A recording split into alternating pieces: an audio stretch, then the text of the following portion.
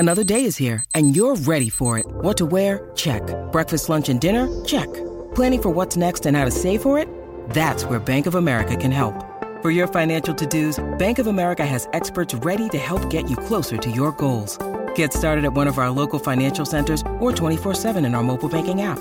Find a location near you at bankofamerica.com/talktous. What would you like the power to do? Mobile banking requires downloading the app and is only available for select devices. Message and data rates may apply. Bank of America N.A., member FDIC. Hello, it is Ryan, and I was on a flight the other day playing one of my favorite social spin slot games on ChumbaCasino.com. I looked over at the person sitting next to me, and you know what they were doing? They were also playing Chumba Casino. Coincidence? I think not. Everybody's loving having fun with it. Chumba Casino is home to hundreds of casino-style games that you can play for free anytime, anywhere, even at 30,000 feet. So sign up now at ChumbaCasino.com to claim your free welcome bonus. That's ChumbaCasino.com and live the Chumba life. No purchase necessary. VGW. Void were prohibited by law. See terms and conditions. 18+. Hey guys, it is Ryan. I'm not sure if you know this about me, but I'm a bit of a fun fanatic when I can. I like to work, but I like fun too. It's a thing. And now the truth is out there. I can tell you about my favorite place to have fun. Chumba Casino. They have hundreds of social casino style games to choose from with new games released each week. You can play for free anytime, anywhere. And each day brings a new chance to collect daily bonuses. So join me in the fun. Sign up now at ChumbaCasino.com. No purchase necessary. VGW. Void were prohibited by law. See terms and conditions. 18+. This podcast is part of the Sports Social Podcast Network. This podcast is part of the Sports Social Podcast Network. This podcast is part of the Sports Social Podcast Network. This podcast is part of the Sports Social Podcast Network. This podcast is part of the Sports Social Podcast Network. Geico asks, how would you love a chance to save some money on insurance? Of course you would. And when it comes to great rates on insurance, Geico can help. Like with insurance for your car, truck, motorcycle, boat, and RV. Even help with homeowners or renters coverage. Plus, add an easy-to-use mobile app, available 24-hour roadside assistance, and more, and Geico is an easy choice. Switch today and see all the ways you could save. It's easy. Simply go to geico.com or contact your local agent today. This podcast is part of the Sports Social Podcast Network. This podcast is part of the Sports Social Podcast Network. This podcast is part of the Sports Social Podcast Network. Geico asks, how would you love a chance to save some money on insurance? Of course you would. And when it comes to great rates on insurance, Geico can help. Like with insurance for your car, truck, motorcycle, boat, and RV. Even help with homeowners or renters coverage. Plus, add an easy-to-use mobile app, available 24-hour roadside assistance, and more, and Geico is an easy choice. Switch today and see all the ways you could save. It's easy. Simply go to geico.com or contact your local agent today. This podcast is part of the Sports Social Podcast Network. Geico asks, how would you love a chance to save some money on insurance? Of course you would. And when it comes to great rates on insurance, Geico can help. Like with insurance for your car, truck, motorcycle, boat, and RV. Even help with homeowners or renters coverage. Plus, add an easy-to-use mobile app, available 24-hour roadside assistance, and more, and Geico is an easy choice. Switch today and see all the ways you could save. It's easy. Simply go to geico.com or contact your local agent today. This podcast is part of the Sports Social Podcast Network. This podcast is part of the Sports Social Podcast Network. This podcast is part of the Sports Social Podcast Network. Geico asks, how would you love a chance to save some money on insurance? Of course you would. And when it comes to great rates on insurance, Geico can help. Like with insurance for your car, truck, motorcycle, boat, and RV. Even help with homeowners or renters coverage. Plus, add an easy-to-use mobile app, available 24-hour roadside assistance, and more, and Geico is an easy choice. Switch today and see all the ways you could save. It's easy. Simply go to geico.com or contact your local agent today. It's the fighting. It's the fighting. Clock. It's the fighting. It's the fighting. Clock. Come on, son. No. It was where the where it's too hot in the school, or the radiators are broken, And if any of those points had happened in school, you got to go home. But now you're just going to be always that rumour that when it got to a certain temperature, we were allowed to go home, isn't it? But it never actually seemed to happen. I had that once Bill, no, don't say that. I had that once when I was working for a Christian Action Housing in Edmonton. I was doing like a summer job, and we got sent home because it was like 37 degrees in the office. Like people weren't like heating on. People were looking at each other with fear in their eyes. I think people thought they were going to actually die in an office. First time it's ever happened in England. It got so hot, and just 18 members of Christian Action Housing just keeled over and died. Billy's gone. He's like, that's too much. Yeah, I love Christians. I love Christians. I won't have a word said against them. I haven't done a sound check, but I feel like the banter's flowing, so I'm just going to roll with this. This is episode 62 of the Fighting Cock podcast. And we're going to talk a bit about the protest on the 15th of May that's been scheduled, Billy, because I know you're like a big proponent. You're like proper anti-ENIC at the moment, and I think a lot of people out there are sort of sympathetic to that position. Yeah, mate. Yeah, definitely. On. I think. Do you know what? I've always been I've never been fully committed to the levy out until this recent season. I think. No matter what, you can always look at the trophies as a real negative factor in the, one trophy in 20 years, which is embarrassing. But there was always sort of the view that the club was progressing because of, we had a good young squad. We had a terrific manager. We had the stadium coming in. We were in a Champions League final. And since then, he's kind of fucked the ending up. He's basically done a line of duty. Whoa. I haven't watched it. Don't say any more. No comment. No spoilers. But as soon as you watch it, just remember, when you watch it, you'll realise that Daniel Levy has done a line of duty on us. Well, I just want you to stop talking. I want you to stop talking about it. And even ignoring the stuff on the pitch, which we're an embarrassment on the pitch at the moment, the Super League was just the final straw, I think, and that's sort of, for me, I don't think there's any return on that, and I think he's totally broken the trust with a lot of fans, and I think quite a lot of people want to speak their minds against him now. I think he's sort of irreparable damage has been done from that Super League thing, personally. Okay, all right, no, fair enough, and we'll give our comments in due course. We'll do it. We'll talk about the Sheffield United game because it felt good to watch. Like forget ENIC, forget Daniel Levy, and forget Jose Mourinho, and you can't forget him really because part of the reason why it felt so good watching Spurs absolutely slap Sheffield United, and it could have been more than 4-0. It felt good again. I just sat down, I watched the game of football, and the handbrake was off, and we're just like, let's see what happens. And I'm not saying that is a way to navigate an entire season, but when Ryan Mason selected Gareth Bale, Harry Kane, and Heung-min Son as a front line with Dele Alli in the midfield as well, I was just like, this could go tits up, but I'm ready for it if it does, and it didn't. Rick, what did you make of that performance last night?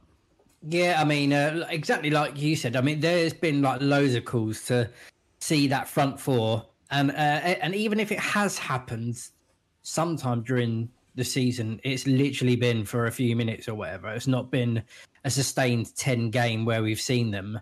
But yeah, I was ready for it. I was feeling a bit like. I know probably Mason knows that this is what we want to see. I think the team themselves want to play more attacking and show their kind of attacking prowess, really, where under Mourinho they've played more defensive and they've had a lot more defensive duties to pick up, which some are happy to do, some aren't. But yeah, I again, just like you, I thought like this is even go amazing or like we could come unstuck here. But the first 20 minutes, we were kind of like just camped in their half, and I was surprised we hadn't scored yet. But yeah, there were moments where you thought, oh God, that we should have scored that one. They were just like, they were inches, weren't it? It was like Son getting onto one, Kane's ball through, Bale having moments where his touch wasn't quite there, and it felt like a little bit sloppy. Not actually sloppy's like the not the right way to describe it. It was just things weren't quite working. And I was thinking, after 20 minutes, oh, fuck, is this going to be one of them ones? I was kind of, I was more on that it happened in the 20 minutes and it was real positive from what I'd usually seen, this kind of tepid performance. Whereas we looked like we were up and we were kind of like had them by the throat from the get-go. So at least if I could see us knocking on the door within those first 20 minutes, we've still got like 70 minutes to go, man. And I just knew we would get a breakthrough. Rather, either if it was going to be a close game, it would be, we have better players and that class will tell.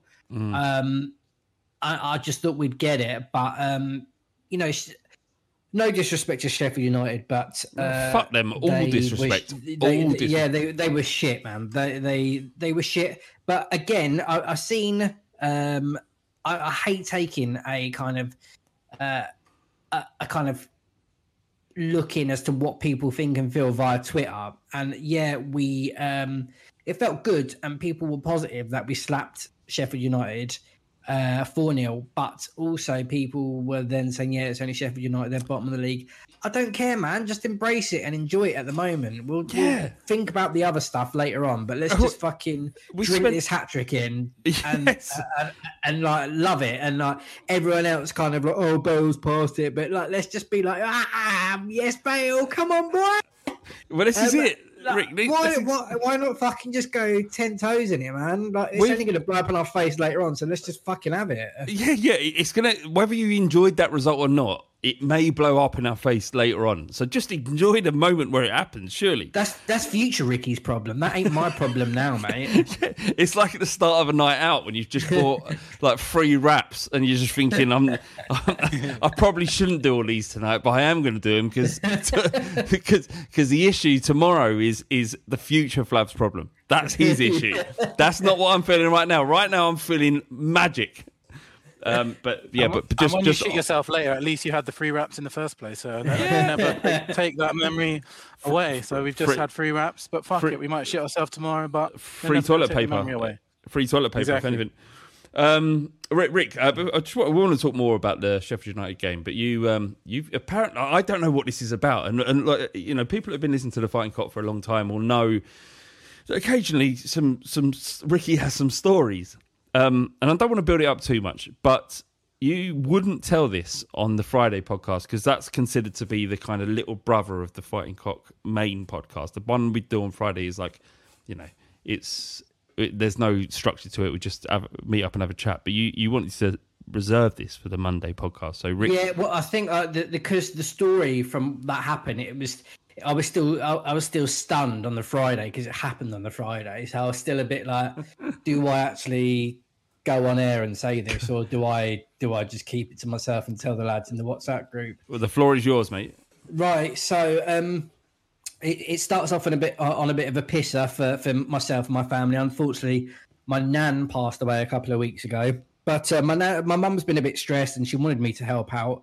So I was like, yeah, of course, no problem. She said that at the funeral there is going to be a visual tribute where on TV screens they're going to have like loads of photos of your nan, and I want you to upload these photos and get all the photos from the family. So I said, yeah, no problem, Mum. Went to the family WhatsApp, got all the photos. Loads of my aunties and uncles had sent me photos, but they're taking screen grabs of their phone, so it had their camera roll, so I had to recrop, do all that. I had to do all the so it looks presentable. The naming convention as well, so that it all runs in chronological order. And there's a couple of photos that are going to be held because it's portrait and this, that, and the other. So it's just going about my day. And like I said on Friday, you said about the pod and stuff like that. And then on that Friday, normally you message me and say, Rick, the pod's up, gives a hand, getting out on social. So I saved the image. I normally save to my desktop, and I was like, "Where the fuck's that image gone? It's not on my desktop. Is it in downloads? Not in downloads." And then so I thought I'd save it again to find out where the file is. So I saved it, and I looked at the address, and the folder, the address was a folder called Nan on my desktop. So I thought, fuck, like it was, wow, what a dickhead. I've been saving it to that folder. So I went into the folder and I saw the artwork along with all the other pictures of my recently deceased nan. And I was like, okay, fine. That was a close one. And then I was like, we've done 3 pods this week. And I was like, you are fucking kidding. And I looked, the second from bottom photo that I have uploaded for the visual tribute is a picture of Daniel Levy. I swear, man. So I had to go to this company, and then I had to tell them what had happened. How did you explain that? Because that's like the concept of the podcast, the fact that you were involved, the fact that your nan had passed. It's a very sensitive situation. How did that conversation go? So basically, there's a naming convention, and it was my nan's first name and last name, and the very bottom one, or second from bottom, had Levy, and so I knew. I just said that's the file that's got to go. We didn't have a conversation about football or anything like that. I just said, please delete that file. That bloke is down the pub going, you're never going to read this. Yeah, exactly. And the thing is as well, like, I was just like... Should have left it. Yeah, well, I mean, like, the thing is, my whole family obviously would have known it was me who'd done this. But every single day, I keep logging back online to this company's visual tribute thing, and just checking through, like, these hundreds of photos of my nan just to make sure I haven't uploaded other wrong ones. But I was fucking inches away, man, from fucking just... dying. But was it hot sweats when you or cold sweats rather when you you know when you it's that realization and your heart drops and you feel it literally slide out your ass, and I was just like, I cannot believe, like, it was funny that, you know, I recognized that the photo had saved it to the folder called Nan, and then the realization of, we've done 2 pods this week. Where did those other files go to? And then I was like, I know what's happened. And then I was just like, oh my God, I could not believe it, mate. Do you think your nan would have seen the funny side if you'd left Daniel Levy's mug on her sort of memorial sort of video? She wouldn't have had a clue who he was, so I think she would have been all right. But do you know what I mean? Like, that geezer's like trying to fuck me from supporting my football club and appearing at my nan's funeral as well. Yeah, that's out of order. No escape from him, is it? No escape from Daniel Levy. Tentacles everywhere. Absolute tentacles. Go on, Billy. It's just another reason to protest against him, really, isn't it? Well, he's even invading funerals now. He's even invading good people's funerals, is what he's doing. What's his motive? Why is he doing this? What's he up to? Anyway, so we did play Ricky. Thank you for that, by the way, and really sorry about your nan passing. I felt like I had to say that because I've said it like in our personal WhatsApp groups, but people listening to this have just heard the news, so they might, actually, do you know what? Yeah, and actually as well, do you know what? When people are listening to this, please don't feel like you have to tweet me or message me on Instagram or anything like that. I feel your condolences. It's bad when this stuff happens. We've all gone through it. It's rank, but I'll just thank you in advance so you don't have to send me messages. So I just want to ask, Billy, like, do you want to see us playing that front four of Dele Alli, Son, Kane and Bale for the rest of the season? Or is it just that we could slap aside Sheffield United? We wouldn't be able to offer us much of a threat going forward, that we can just play that? Or do you want to see it? Yeah, I think without doubt it's such a shame that we haven't seen this front four more often. And I think the thing is, if you look at our remaining fixtures, there's no games in there where we should not be on the front foot in all of them. We shouldn't be sitting back against any of the teams that we got left. I think it was so good to finally see it. We've been waiting for such a long time to see it in its glory, and it kind of finally happened yesterday. And as Ricky was saying earlier, a lot of people are saying, it's only Sheffield United or whatever. But there's been so many games this season and this year where we've played teams like Sheffield United. It's just been so dull and so boring, and we've had a close victory or something like that. It was so good to see that front four finally come into play. They were all sort of, I think all of them had their fair share of chances. Dele Alli, I think, was working a lot harder and sort of, he put a lot of work rate in. He wasn't necessarily going for the goals and assists like the others were, but it's starting to show signs that he's going to be a huge player for us again. Something to build on anyway, at least. And I think we have to see that front four in the remaining 4 games. What do you make of bittersweet? So go on, crack on. A little bit bittersweet that we haven't seen it before, because I have no doubts that if we'd have seen Gareth Bale in particular a lot more this season, we would have been right up there for top 4. What do you make of Dele Alli's hair? I love it. Yeah, I think he just about pulls it off, to be honest. Yeah, doesn't he? I love it. There's extensions in there, though. It didn't grow that out. He grew a bit. Just grew it overnight. He grew a bit out, but then added some extensions. Do you have any issue with that? I don't have an issue with that. If he wants to present himself in the way that he wants to present himself, he's a human being. We're living in a liberal world once again after Brexit, Trump, and everyone else is fucked off. We're living in a world where Dele Alli can do that without. Do you know what it was? Because of Souness fucked off, that Dele Alli weren't going to be his target. So I liked his hair. He looked like.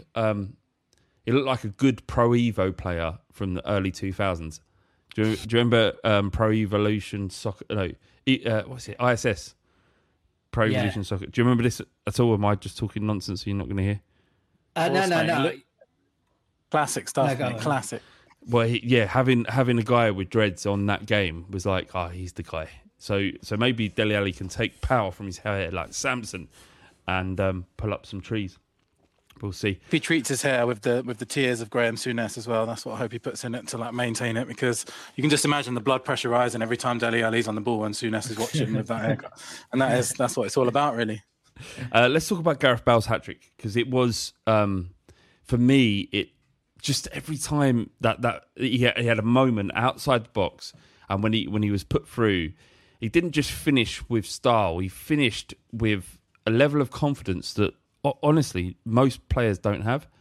I would say he finished with a level of confidence that even Son doesn't have, and that's not to say he's a better player and I'd swap them out or anything like that, but it was just wonderful. The sort of reverse chip that he did to score our first goal was fantastic, but the second finish where he just drilled it into the top corner, it reminded me of Teddy Sheringham against Newcastle, where he went through, he won the game 4-0 back in 1993 or whatever it was, and he was through on goal, and Sheringham never had all the pace in the world, but he just used his technique to just remove everybody from the pitch at that point, and Sheringham sort of put it in the top left-hand corner with the outside of his boot, and Bale did the same in that second goal. It was just great to see him. It's just great. Like, I felt the same watching Bale as I did watching Berbatov at moments, maybe that game against Reading when he scored 4. I felt like, when people say like you pay the money, the entrance fee to get in just to watch him play, it was like that for Bale last night. Billy, what do you make of it? Yeah, I think that second goal in particular, I think a lot of players would have taken a couple more touches there, but when you think about Gareth Bale, he must just think to himself, I'm fucking Gareth Bale. I've won Champions League finals myself. I'm playing against Sheffield United. I'm just going to take the fucking piss here. And he hit it so early, but that was such a clean finish. It's wonderful. I think what was really good for me as well was there's a lot of the criticism aimed at Bale recently has been his pace, and he's not the same pacey player, but he was running through on goal so fast. He managed to keep up with Sung. So I think they showed it on Match Today. The actual speed, he went from our box to their box in a really, really quick time. So I think one of the things that's been levelled over him, he's lost a lot of his pace, but I don't think that's necessarily true. I just don't think we've necessarily seen it as much. So it's good to see that element of game as well, which we know that we all love. Yeah, well, I think that his pace is still there. It's just not as consistent over 90 minutes as it was when he was 21, 22, 23. Like, that's normal. But what he's added to his game is a level of technique that most players will never attain. And it was that stuff that was lovely. And just to see him, I'm not a fool. I understand that he doesn't really care about Tottenham. He's like, I'm sure he's enjoying his football, but I don't deep down think that he gives a shit about football, gives a shit about Spurs, Real Madrid, or any of them. But if we can harness that and give him the ability, and he said after the game, I just want to play. I'm happy when I'm playing.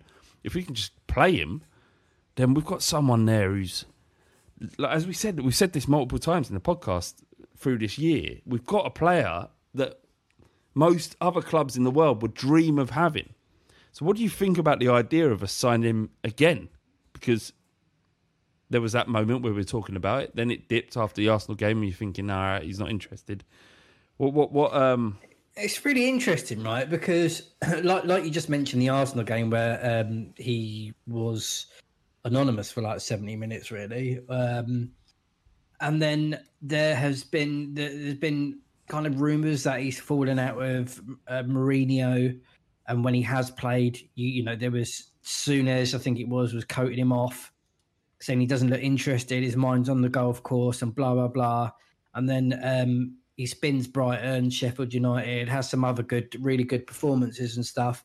Do you think it's kind of a bit like he was being asked to do things by Mourinho that he's not interested in doing, really? Like, if he's being asked to kind of come back or defend certain areas, or to, I don't know, to kind of man mark different people and cover different zones. And normally Bale's like this free roll. You've got the skills, son. You go and smash them.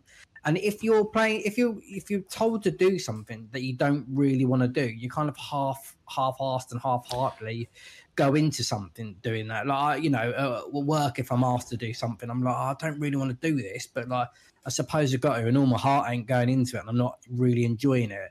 And I got a sense of that from when he played under Mourinho, and in his interviews after the game. There was another one as well, maybe against Southampton, in an interview, but he was saying about starting on the front foot, pressing, you know, just attacking, and not waiting for the other teams, that kind of thing. And I could hear these like subtle digs coming in, but so I don't know. I don't know whether it is that, you know, Mourinho's gone, the man ruling with an iron fist, and now under Mason, I'm afforded a few more mistakes. If I have, I'm afforded that I don't have to run back at every time, and I can go on and be myself and play how I like to play. Well, if you look at his game under Redknapp, Redknapp just sort of said, like, Spurs fans would be ringing out for, like, literally 35,000 Spurs fans in the old White Hart Lane, if you minus the away fans, were singing, Gareth Bale, he plays on the left. Like, we know a fucking thing about managing a football club or managing a team. But he was just like, no, he just let him play. And I think, like, Harry Redknapp had the wherewithal and the humility to say that Gareth Bale, I don't need to coach him. I just give him the opportunity to play, and he will. And I think Jose Mourinho probably would never have ever had that humility. And it's that lack of humility that's got him all the successes that he's had for his career. But it's that also that lack of humility that didn't give him, or didn't give Gareth Bale the opportunity to express himself properly. Yeah. Or maybe Jose Mourinho would have played the three of them together against, you know, an already relegated team who are clearly the worst team in the league. I don't know. Billy, what do you make of it? Yeah, I think for me, going back to your original question, I think it's an absolute no-brainer that we have him next year. This is a player that we sold, and the player that we bought to replace, and we've got Bale back in between that time, and Bale has already scored more goals than the person that we bought to replace in Lamela. He scored more goals this season than Lamela has scored in that time. I think he's already scored 10 Premier League goals. I think I read we've got an option, and it's something like the wages for another year would be something like 12 million. They're 13 million this year. 13 million this year, 13 million, and you're never going to get a player as good as Gareth Bale for that kind of money plus wages on top. It's an absolute no-brainer for me. I think I'd love to see him next year. I think we've got 4 games now. I imagine he'll probably start every single one of them, probably score a few goals, keep him happy, sign the deal and get him here again next year. For me, it's a total no-brainer. We've got a question from Nelson Saha, and he says, if you could get away with stomping down and lightly grazing the side of a person's head, who would it be, Ricky? This is obviously in connection to, I can't remember who the player was. Was it Stamp? No, probably wasn't Stamp. Fleck, I think. Fleck. So, is it? What's his first name? Who cares? John Fleck, something like that. I don't know. Yeah, Ben Affleck, don't know. Ben Affleck stamped down on the Celso said. When I watched that as a Spurs fan, I know we're all biased. We've got our own agendas, and we'll always when Son flicked out at McTominay's eye, I was like, definite foul. Sorry, the other way around. Definite foul. Son's been fouled there. How can he compete if he's been poked in the eye? But if it was the other way around, I would have gone, that's pathetic. He's just putting his arm around. In the same instance here, were Spurs fans right to be apoplectic about the idea that he didn't mean it when it felt like he did? It felt like no one puts their foot down the way he did. He did mean it. Totally meant it. I don't care what anyone says. Do you know what I mean, Rick? He had a little look as well. And when you can put your feet out and you could put your body in any different position and you would fall onto the player or do something different rather than put your studded boot on the side of their head. He could have done many a thing. And that could have been really, really bad. That could have been really bad. Yeah. Like, he could have... if it had come down full foot, and the reason why it didn't come down the centre of his head where he could have broke his cheekbone, crushed his jaw, whatever it might have been. And I'm not being all Liverpool fan about this. Like, it could have been, I could have killed him. It's not like that kind of thing. But he could have caused much more damage than he did just by not aiming his foot in the way that he did. But it was just, I don't know, man. It felt like, just because of the way he landed his leg and the way he that isn't the way. If you're running or if you're hurdling something, you don't come down with full force on your leading leg. It just doesn't happen. I don't know. But if you were a fan of Sheffield United, would you be saying, I didn't mean it? If it was the Spurs, if Højbjerg did that on someone, would you be going, nah? No, I think that one is indefensible. I think it's as clear a red as you're ever going to see. To be honest, I'm absolutely amazed that anyone could have sat and watched the replay of that on VAR and not given it a red card. I know that sometimes you feel like biased towards your own team, but I think even objectively, that's as clear a red as you're ever going to see. To be honest, and I'll be very surprised if he doesn't get retrospective action on that. Yeah, fair enough. We've got a question from Craig Emmanuel, and I think this sort of sums up where we are as a fan base, and we have been for decades. He says, it's blindingly obvious that what's going to happen. Ryan Mason will lead Spurs to 6 straight Premier League wins to dramatically wrestle 4th place Chelsea on the final day, only for Arsenal to win the Europa League and Chelsea to win the Champions League to deny us our place in the Champions League next year. 100% nailed on. It's going to happen. What? Yeah, I mean, I don't even know. Like, I give up trying to work out all those things of the eventual possibilities on how we could be robbed yet again of our place should we win it fair and square. I love it that Spurs fans are doing it though. Like, let me work out every scenario. Our nickname should be Permutation FC, shouldn't it? Because we're always going to get all the fucking permutations that are going to fuck us over. There's always going to be more. Do it. Flav, do you remember like back in the day when we were like proper pony and we'd like be messaging each other like Flav, 7th place, is that good enough for Europe? Can we get in UEFA Cup? Like what are we doing? Like, mate, I remember Darren Allen scoring an equaliser against Leeds when I was about 15, and we're thinking about whether or not that would be enough to get us into the Fair Play League. I remember the Fair Play days, man, and the Intertoto, all of that. Yeah. Shit, man. So yeah, if all of that happened, then you just, what do? You just carry on. We know that. We felt that pain. We've been the only club in England to be usurped by finishing 4th in the in Champions League places, only to be undone by Chelsea. When it happened to Everton, they just gave another. They let Liverpool in. So and when we've got handballs. Like Lucas Moura's falling handball against, I think it was Sheffield United earlier in the season, or maybe it was last season. Sissoko's handball, and in the final one, Dyer's handball against Newcastle. All of those 3 instances resulted in rule changes for football in England. And all 3 of them happened to our football club. Do you know how much fucking football goes on outside of Tottenham in the Premier League? Fucking tons of games. There might be 1,000 games a year in the Premier League. I don't know what the actual number is, but 3 handball decisions have changed. When you put it like that, it does.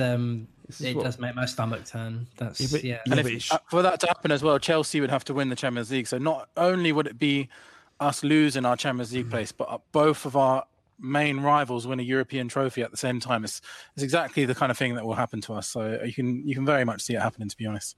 Yeah, I mean, hopefully it won't happen, but yeah. We've got another question from Colin Harvey. He says, given that Aurier had a great game against Sheffield United while fasting, should the club force him to give up food forever? I think... food forever? Like never eat again? He's not allowed to eat food during daylight forever based on his employer. I feel that there may be some sort of human rights issues there that, might come into play. I think Colin's asking the question, if we can starve Aurier for periods of the day so he plays better for Tottenham, should we do it? The answer is no. Yeah. He's a human being. Let him eat, for fuck's sake. Let him eat. He was fucking good yesterday, though, wasn't he? He was fucking good yesterday. Brilliant. He was brilliant yesterday. Let me ask you a question then, Billy. Do we replace him if we have? We're not going to have surplus money, but if we're in a situation where we have maybe £30 million in the bank to replace Aurier or spend it elsewhere in the squad, would you do that? Would you look to actively replace Aurier? Or do you think that he actually can remain a starting right back for Tottenham? I think what kind of happened yesterday with both fullbacks were in a system where they could bomb forward and not worry too much about defending. I think the problem is with Aurier, if there is much defending involved, then that's where we're going to see the problems with him. But to go back to the question, I just don't think we're going to be in a situation where we can afford to go and buy a replacement to Aurier whilst addressing the glaring areas in our squad as well. I think our main priority has got to be centre-backs. So I think in an ideal world, it'd be fantastic to have a right back that's better than Serge Aurier, but realistically, I don't think it's going to happen this season. So I think, for me, the bigger priority has got to be centre-backs at the moment. Do you see a new centre-back pairing for the start of next season? Again, you can just imagine in our current situation, are we going to be able to spend the money on two brand new centre-backs? It's unlikely, but I think one of the good things that Mason has done is he's again, I don't want to dwell on Mourinho too much, but not playing Toby Alderweireld was pretty baffling to me because I think on his day he's quite a way our best centre back, and we got him back in the team again, and again we're looking much more solid at the back. So I can't see us buying two brand new centre backs, but I do think we're definitely going to need at least one proper class centre back, and even with Toby Alderweireld being so good, he's getting on. He's really coming towards the end of his career anyway, so definitely need another centre-back at least, I think. I think our best back line is Aurier, Alderweireld, Dyer and Reguilon. And if you look at 100%. The last... Yeah, definitely. So if you look at the last... The thing is, why, we know, we're three bells that are chatting about Tottenham, and that's all we would have had. Well, all right, not being a bell, but... No, one bell and all two right. Just blokes. Just get up. Just you crack on. Go on. Right. I always find it baffling or frustrating, and obviously we're not managers. We're not there. We don't see what happens day in day out. Why can't they see what we see, Ricky? Why can't they fucking see it? You would have been in a job, Mourinho, now if you would have kept that fucking back line that we wanted. Do you know why? Why was Sanchez in there? Why was fucking what's his face in there as well? Well, Tanganga is not Tanganga.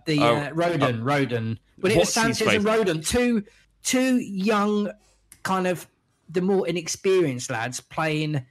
A lot of our games towards the end. Where was Toby? Where was You know what that was about? The relationships between the players and the manager have broken down, and it was a detriment to what we were seeing as fans. And that's the biggest issue. And that's the biggest issue with Jose Mourinho, is that his relationships with those players, I'm surmising, based from my position as the bell that Ricky claims I am, I'm surmising the fact that Tanganga was playing at right back, and there was Roden and Sanchez playing in the back line against Newcastle, was down to the fact that his relationship with the players had broke down. And if that is the case, then that's that as fans, we're suffering because of his ego.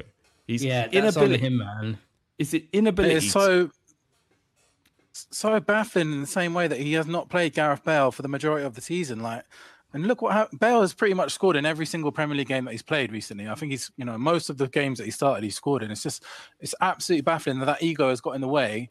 And it's like cutting your nose off to spite your face, because I'm without doubt, if you look back at those Newcastle games, at Everton game recently, Gareth Bale plays in those games, we probably go on to win them. It's just like, that's 4 more points straight away. It's so frustrating. So frustrating. Billy, I want to get your take, and then Ricky, if you follow Billy, what happens in the next 4 games? What's the most you can expect out of them? We've got Leeds, we've got Villa, we've got Wolves, and then we've got Leicester away. So Leeds away, Wolves and Villa at home, and then Leicester away. What do you expect, Billy? If you start with this, and then Ricky, if you follow, what do you expect from the next 4 games? Listen, I think the main thing that's going to happen is I think we're going to have a little bit of enjoyment, a little bit of fun back in Tottenham. I think that front 4 that played yesterday is going to play in all 4 of those games.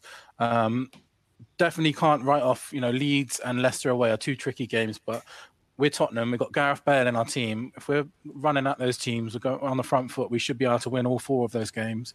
Not to say they're easy by any means, especially, Leeds and Leicester away. I personally don't think there's anything that Ryan Mason can do now which is going to lead to him landing the job permanently. I think it's still way too big of a risk to give someone with literally no managerial experience. But what I think it can do is it will give that feel-good factor back by the end of the season, keep Mason around in some kind of capacity in the club, and it will just prove to everyone that our squad is capable of winning football matches and winning them with flair. I think the best we can hope for in the end of the season, I think we can pretty much forget top 4 personally, unless a miracle happens. But just go out and win them, show everyone that we're Tottenham, get those front 4 in, have a bit of fun, and build a little platform for next season. I think is the best that can happen. Rick, yeah, I think out of the, I think we'll probably win 3 out of the remaining 4. I think we'll beat Leeds, Villa, and Wolves.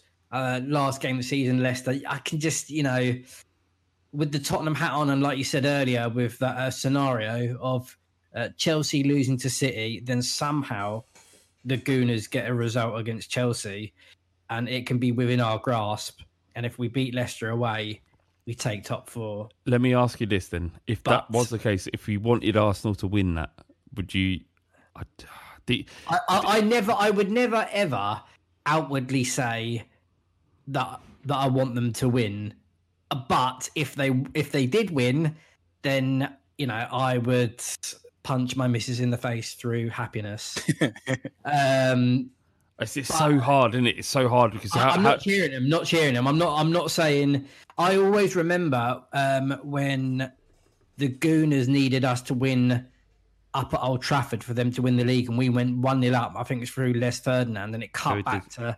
I think it was a Highbury, and they were celebrating, and they were celebrating, and they were singing "Come on, you Spurs." Oh, rats! God, that is disgusting. Fucking disgusting, mate. Nah, right. Couldn't do it.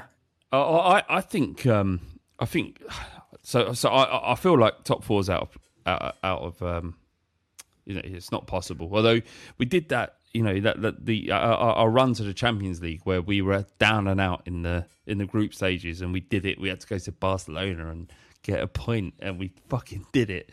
And then we were out against Manchester City, and we absolutely done them. And then we were out against Ajax, and we done them again, and we got through to the Champions League final, and obviously we lost because we're Spurs. But I don't feel like it feels like that level of series of results would be necessary for us to get to the top 4 at this stage. But I just think, come on. But I mean, anything can happen, mate. Anything can happen. Like you just said, all those 4 games that you mentioned there, like anything can happen. Like Chelsea, you're in the semi-final of the Champions League, and just imagine that they take their foot off the pedal, put all their eggs in one basket, and go for that. And they've also got to play Man City at the weekend as well. Exactly, and you never know. I mean, like they could get a couple of draws somewhere else. You just don't know what will happen. But I guarantee you, if something does happen, and we do have the opportunity to take the bull by its horns, the bull will put its horns in our ass. So, agree.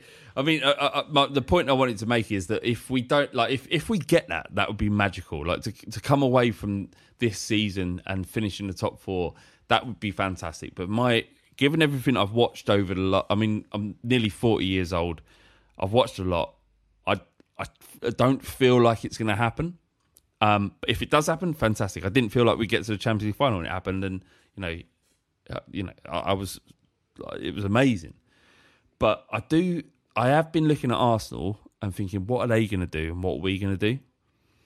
And we're in a situation now where we've got 4 games left. I think they've got 5, and we're 7 above them. So if we win 2, we're golden. And if we come out of yet another season without winning anything but being above them, I'd be happy at this stage. Anyway, Billy, you've been tweeting a lot about this ENIC out protest on May 15th. And, I've been someone who's been supportive of ENIC. And I think to a certain degree you have back in the day. Yeah. Where you thought that maybe they are our best owners, but we had the Super League issue and we've had the lack of apology from our club. And there was a growing movement of Spurs fans out there that, regardless of the Super League, wanted ENIC out. Why have you become so sort of on board with this movement? Yeah, I think there's two kind of distinct fields when you look at ENIC and everything they've done. There's the football inside and there's the non-football inside. And I think at the moment we're in a time where both of those are in a real bad way. I think in the football side, we've come from regular top 4 team and we've regressed. We've gone back a few years in the space of the last 2 years. I think hiring Mourinho has set us back. It was, in hindsight, it's easy to say now, but that was a wrong decision. It's not progressed what we thought it was. I think we all backed Mourinho when he first came, but it's a decision that has backfired. So in terms of the football side, I think we're going backwards. And then, if you say about them, you can look at the off the football stuff, and you could think that we're broadly progressing. We've got the new stadium and everything, but then I think the Super League thing came, and for me that was just a real kick in the teeth and just showed how out of touch the owners are with the core fans of the club. And for me, there is no going back after that. And then, as you mentioned, there was no apology. I think most of the other chairmen of the clubs put out statements of apology. We didn't get anything. It was kind of like a sort of text a toxic boyfriend would send their ex-girlfriend after saying, "I'm sorry you feel that way." We didn't get anything. Yeah. And I've not been one of those people that's been, leaving ENIC out for a long period of time. I know there are plenty of fans that are like that. That's not been me. But the last year or so, I think both football inside and non-football inside are marrying together in a negative way at the moment. What are your expectations about this protest on the 15th? Because we play the day after, don't we?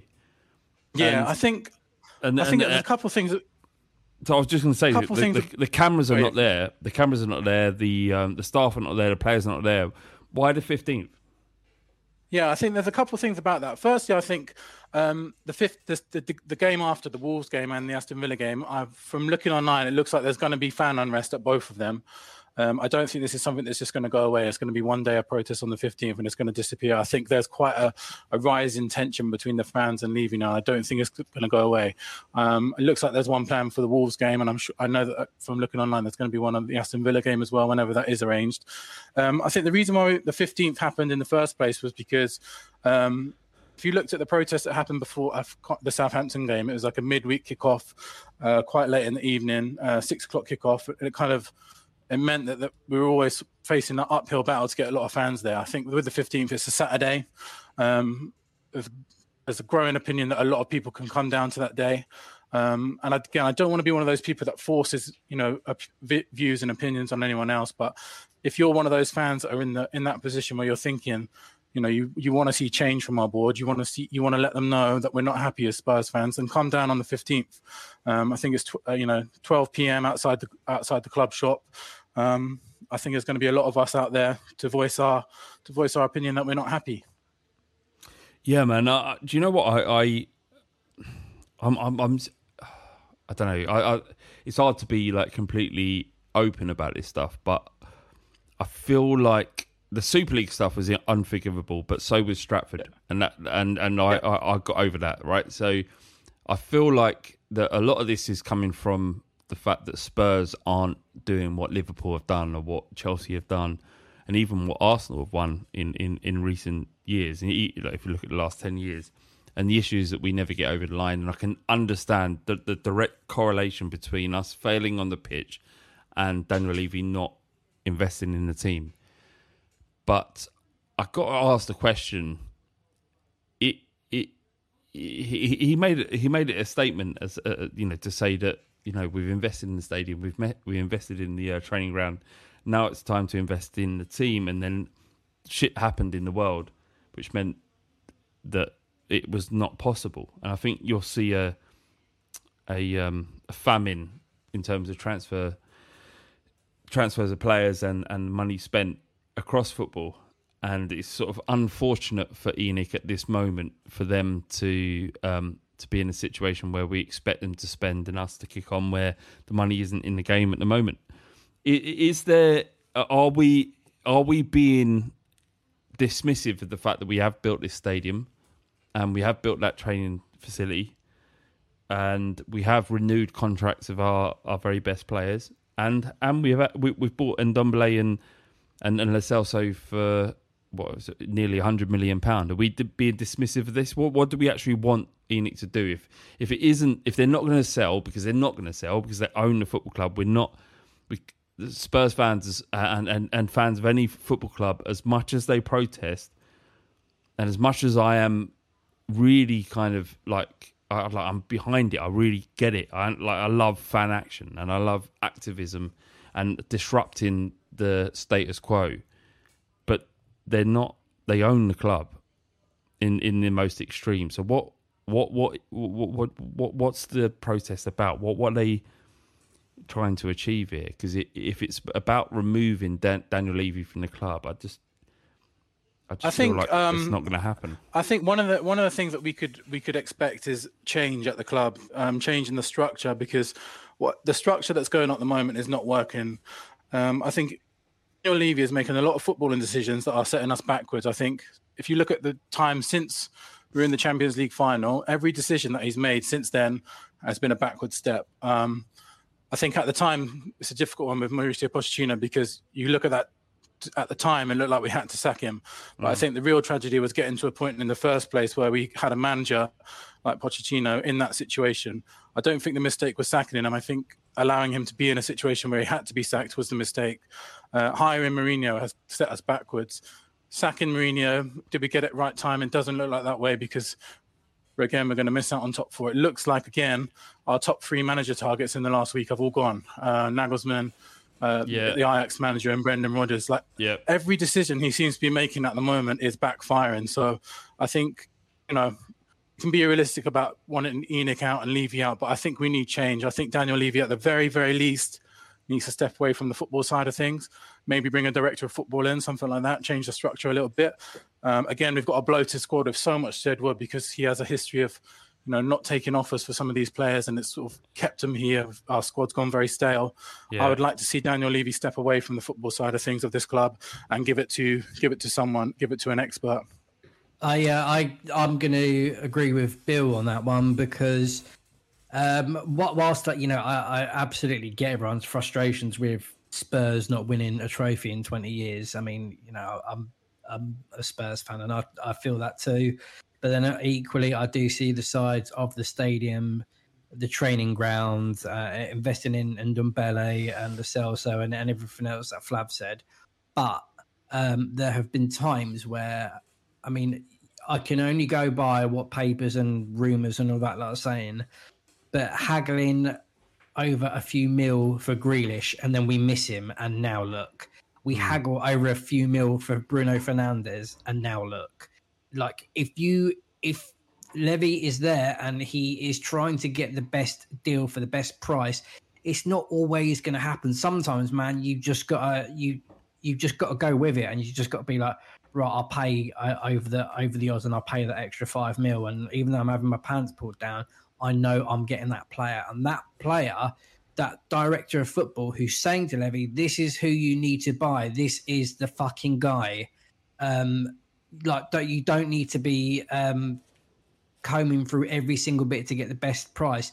Just put the outlay there. Just put the money down, man, because you're going to get everything back that it's worth. Yeah, indeed. If you'd have paid 25 million or even 35 million for Grealish, if he had played, and I'm sure he would have replicated, if not done more for Tottenham than he has done for Aston Villa, sorry, then he would have doubled his money.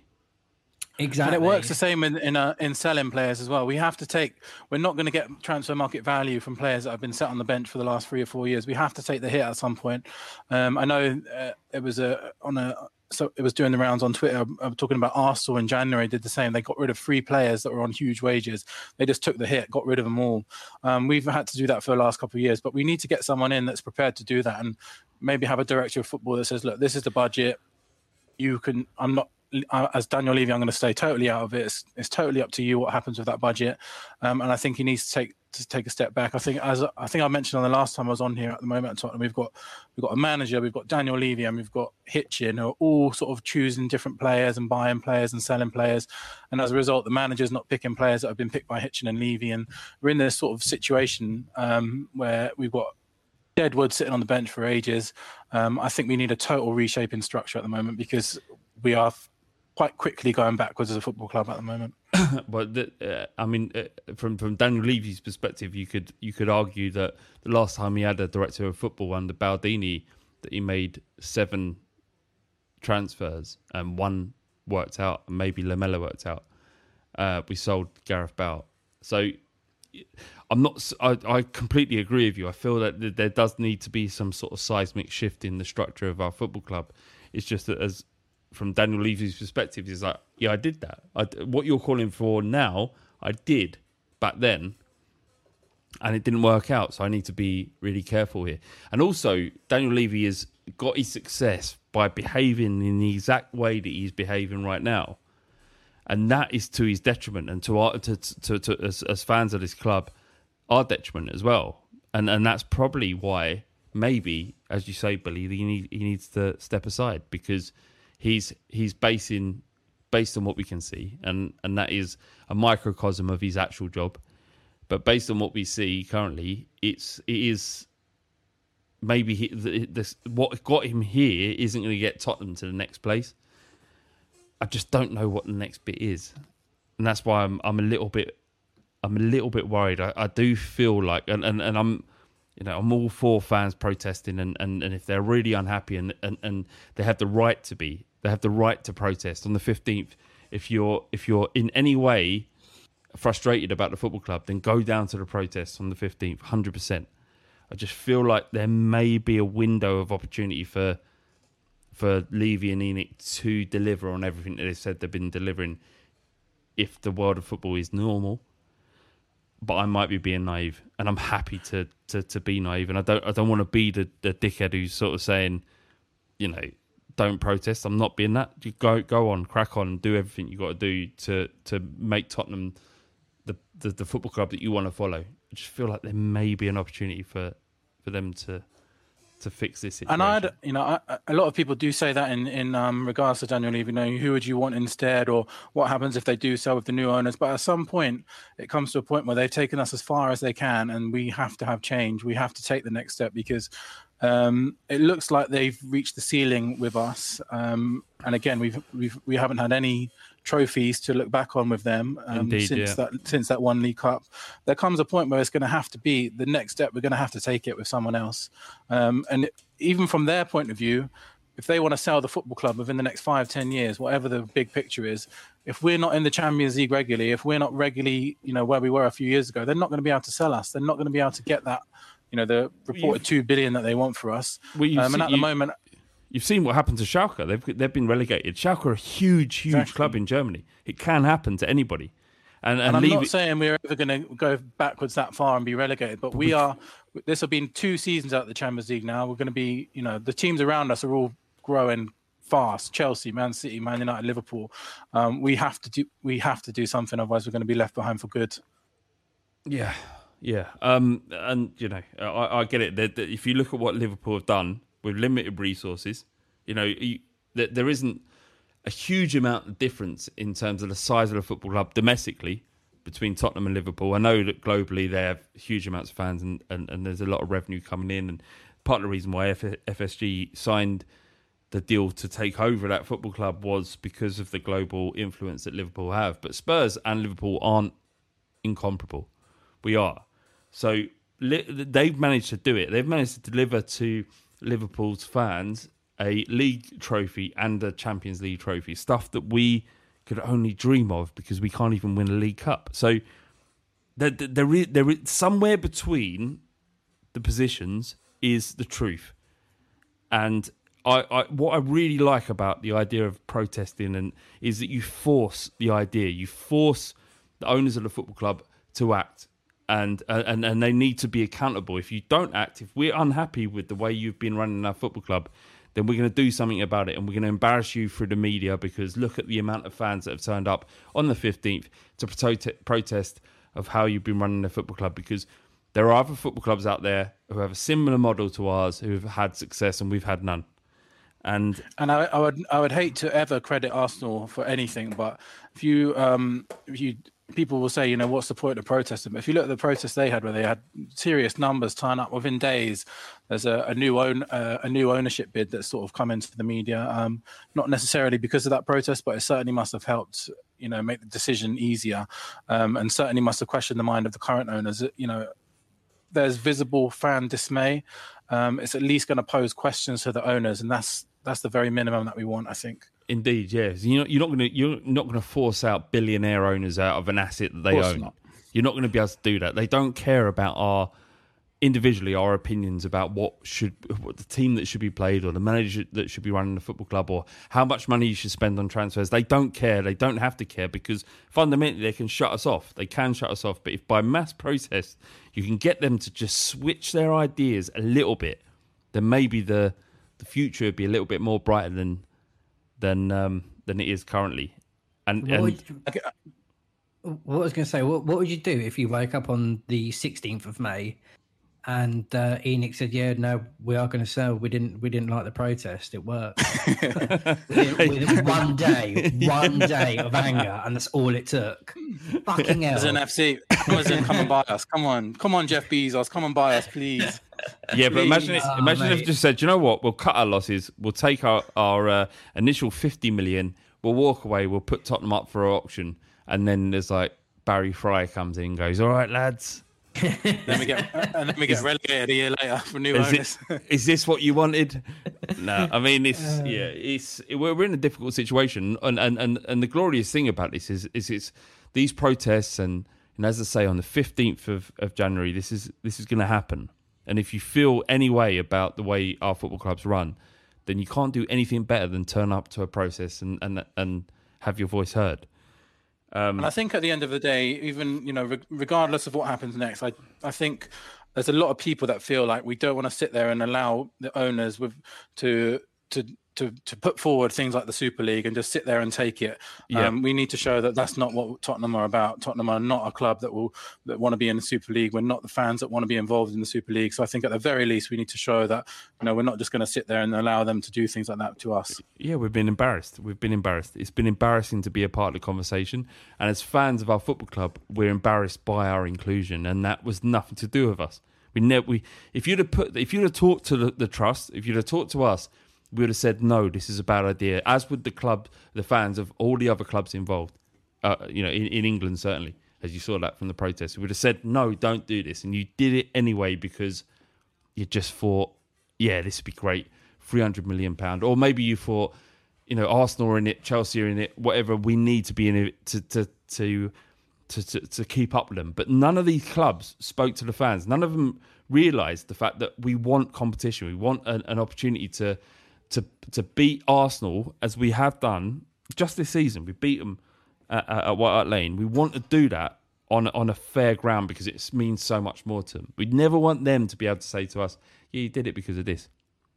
Anyway, and I think you have to be sort of naive as a fan to think that the owners care about what we think, because it's very, very evident that they don't. But at the very least, you can either sit there and take it, or you can at least show disapproval about it, and that's what we're going to try and do. There you have it. So protests on the 15th of where are we? May. Yeah, 15th of May. O'clock. So 12 o'clock. You just go down there if you feel in any way, and it doesn't have to be necessarily. There doesn't need to be specifics about why you're there. Just be there if you feel that strongly about it, because that one of the greatest things about being a part of democracy. And I know football's trivial in terms of wider politics, but if you feel like there's a democracy in our society, then go down to Tottenham and protest if you feel like you need to. I feel like I'm going to be there. I'm not sure what I'm going to be doing, but I feel like I need to be there and witness this, because it would be a. And at the end of the day, it's just another day out in Tottenham, isn't it? Really, what's better than that at the end of the day? I've missed it. All right, Billy, I'll see you down there. Rick, thank you so much, mate. No worries, mate. No worries. And up the Spurs. Up the Spurs. Up the Spurs. It's the fighting. It's the fighting. Clock. It's the fighting. It's the fighting. Clock. Come on, Tottenham. Sports Social Podcast Network. Sports Social Podcast Network. Sports Social Podcast Network.